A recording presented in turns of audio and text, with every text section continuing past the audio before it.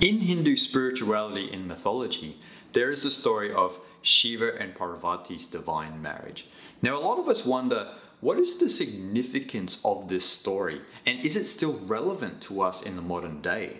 So today I want to explain to you the actual story, but more importantly, the hidden meaning that it has for each and every one of us.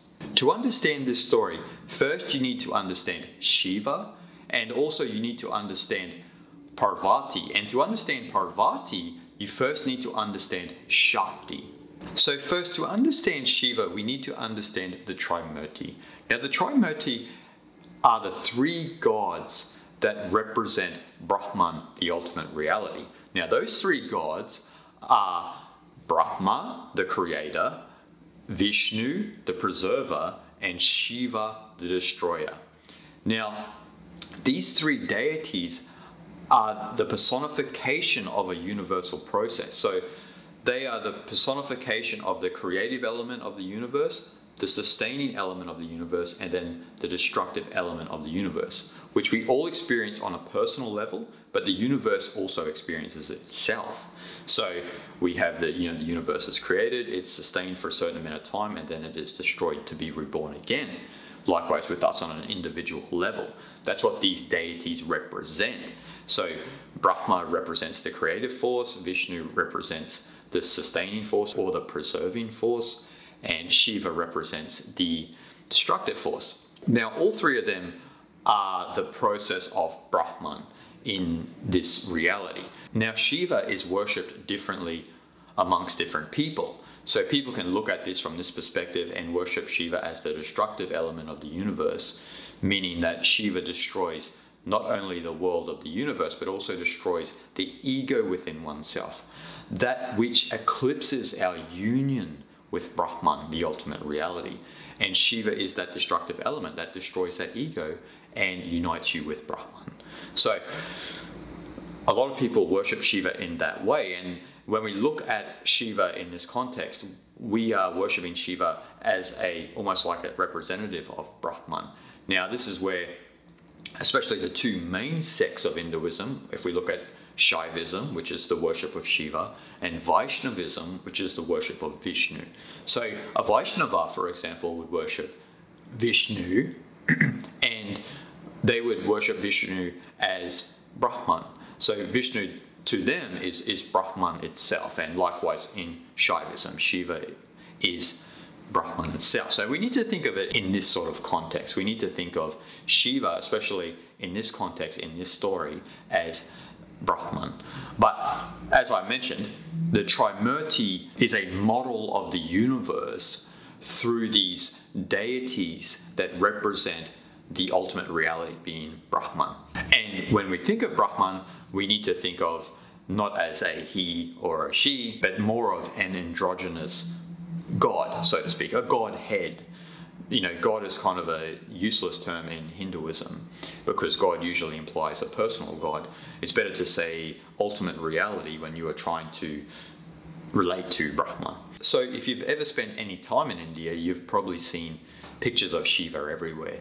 And when you think of yoga and you think of the great yogis, then you think of Shiva, because Shiva is the deity that majority of yogis worship, majority of yogis practice to merge with Shiva as Brahman, remember, as Brahman. So Shiva has served the yogis more than any other deity. And this is why in a lot of the modern yoga movement around the world, people are probably unknowingly worshipping Shiva, especially when we think of Ishvara. When we use the word Ishvara in the classical text of the Yoga Sutras, Patanjali is likely referring to Shiva here, even though that, Vaishnavas would like to counter that and say that, he is likely referring to Vishnu. But when we look at the influence of Shiva within the yogic traditions, then likely they are speaking about Shiva. So now I've given you some context as to what Shiva is. Shiva is that ultimate reality, but also that destructive element of the universe, which is represented by fire, the ability to burn out the ego within ourselves, to purify ourselves through fire, to burn out all of our vasanas, all of our karma, and all of our latent samskaras, to become that pure being.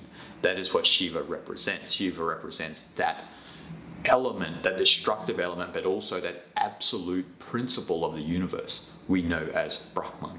Now, to understand Parvati, as I mentioned, we need to understand Shakti. Now, what is Shakti? Shakti is the feminine power and energy of the universe. And more importantly, Shakti is the power and energy of Shiva. Now, understand Shakti. Now, what is Shakti? Shakti is the feminine power and energy of the universe. And more importantly, Shakti is the power and energy of Shiva. Now, Shakti is fundamental in the metaphysics and spirituality behind Shaktism and also Tantrism. So when we think of Shakta followers in India, or we think of people who follow Tantra, then we have to think of Shakti and the power of Shakti. Shakti in Hinduism is depicted in iconography as such goddesses as Parvati, Sati, Kali, Durga, Radha, and hundreds of others. Shakti is commonly referred to as Devi, or Mother of the Universe, or the spouse of the divine masculine, whether that be Shiva, Vishnu, or Brahma. This principle of Shakti, this feminine power and principle of Shakti within Hinduism, is very similar to Yin in Taoism, because both equate to receptivity, humility, and the world of matter, the world that we see and experience with our own two eyes and ears. So both Yin and Shakti are, we could say, identical in that sense, because they represent the feminine principle of the universe, which is very important. Shakti is also symbolized in the yoni. Now we see the yoni all around India when we see the worship of Shiva, because we see the Shiva Linga or the Lingam Yoni, where we have the lingam and we have the yoni at the base. So the opposite of this feminine principle of Shakti, as you could guess, is Shiva, the ultimate reality of Brahman, that primordial condition in its unqualified aspect as pure consciousness or light. And this is the transcendental reality that actually gives birth to Shakti. And this is symbolized in the lingam. And this lingam with the yoni is the main image of Shaivism. Or when we think of Shiva, we think usually of this image where we have the lingam and also the yoni at the base, the Shiva lingam or the lingam yoni. And this is what most Shaiva followers would think of when they think of Shiva. So Shiva and Shakti belong together. This is the blissful union on the transcendental plane. And this is commonly portrayed in art, especially in ecstatic embrace, where we see an image of Shiva and Parvati in ecstatic embrace. And this is that blissful union on the transcendental plane of the masculine and feminine principles of the universe. But even though Shiva and Shakti belong together, Shakti is nothing without Shiva. And to use a tantric dictum, Shiva without Shakti is dead because Shiva remains uncreative. So one could not be without the other. And we could then say, well, Shiva could be on its own. But again, as I said, to use Tantrism as an example, they would explain that Shiva remains uncreative, or there is no life without the Shakti energy, the Shakti power that emanates life and gives us this bliss and joy of experiencing this reality. So their transcendent marriage is the archetype for the empirical correlation between body and mind, consciousness and matter, male and female, and the masculine and feminine principles of the universe. So before we get into the story of Shiva and Parvati's divine marriage, to try and sum up this understanding of Shiva and Shakti, we need to remember that Shakti is that ultimate life force, which is driving all change and evolution in the world of matter. She is the universal energy of consciousness, which is Shiva. Creation and everything we experience within it, then, is the effect of the preeminence of the feminine pole, Shakti. But when we think of transcendence and spiritual liberation, they are associated with the predominance of the masculine pole, Shiva. In explaining Shiva and Shakti for you, we can now understand this divine marriage better and also its hidden meaning. So when we look at the story itself of their divine marriage, we first have to start with Shiva's first wife, Sati. Now, Sati means the power of existence. Isn't that ironic? The power of existence. Remember, Shakti and Sati, as I mentioned before, is a representative of this Shakti power, along with Parvati and Radha and many others. Now, according to Sati's dad, Daksha, Shiva was not an ideal partner for her, and Daksha himself refused to honor Shiva, even though Shiva is a god. And this obviously infuriated Sati, who loved Shiva. Now, the reason why Daksha refused to honor Shiva, or why he thought that Shiva was not an ideal partner for Sati, was because of Shiva's characteristic, his wild nature, his wild paradoxical behavior. And when we think of Shiva and his retinue of animals and ghosts, and also of his wild behavior and his very natural way of living and his closeness with nature as opposed to society. And this runs counter to how Daksha follows convention, and this is why he could not accept Shiva's wild behavior. So you almost have this kind of battle between this intellectual understanding of how life should be and logic and so forth and so on, which creates society, and then you have this Shiva element where it's wild and connected to nature and just allows life to be as it will without using intellectual force or interference. We have this kind of opposition, and this is why Daksha definitely refused Shiva's attitude, because he's in some sense a social stiff who cannot accept his own wild nature, so how could he accept also the nature of Shiva? Where this story takes a tragic turn is Daksha had a great fire ceremony, and he invited all of the gods except Shiva.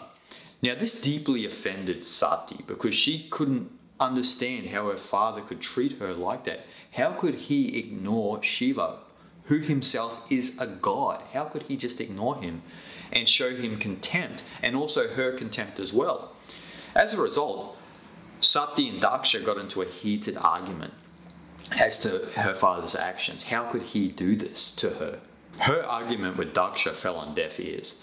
Daksha just would not accept Shiva, and he didn't approve of her marriage to Shiva. And this incensed her so much that she just couldn't handle the hatred from her father, and so she threw herself on the fire, immolating herself. As a result of Sati immolating herself, Shiva was so enraged that he destroyed the ceremony. He pulled a lock of hair out and threw it to the ground, which then arose as two ferocious creatures known as Virabhadra and Bhadrakali. And both Virabhadra and Bhadrakali wreaked havoc on the ceremony.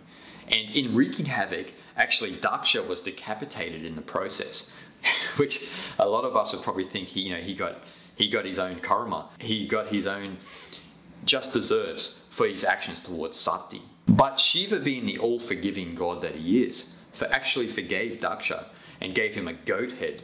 I don't know if this is actually forgiveness or kind of like some sort of cruel joke, but gave Daksha a goat head. And actually, Daksha became a disciple and a dedicated devotee to Shiva.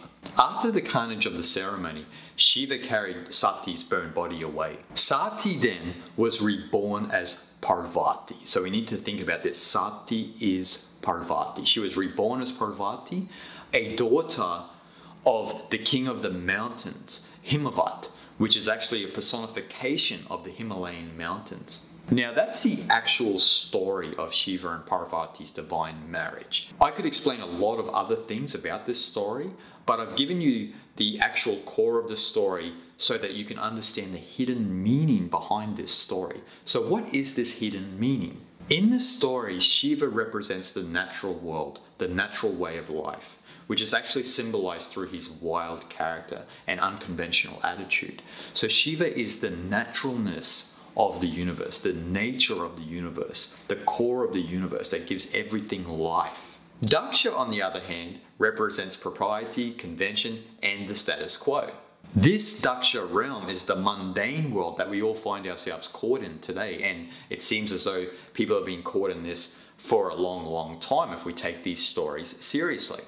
So Daksha is the outer order of society and creation, bound by time and karma. So Daksha has his utilitarian correctness, but he is blind to the depths of consciousness and the spiritual dimension of life. Shiva, on the other hand, is the transcendent reality outside the laws of society and the material world itself. Shiva essentially is beyond conventional thought and beyond convention itself. Shiva cannot be understood in the Daksha realm.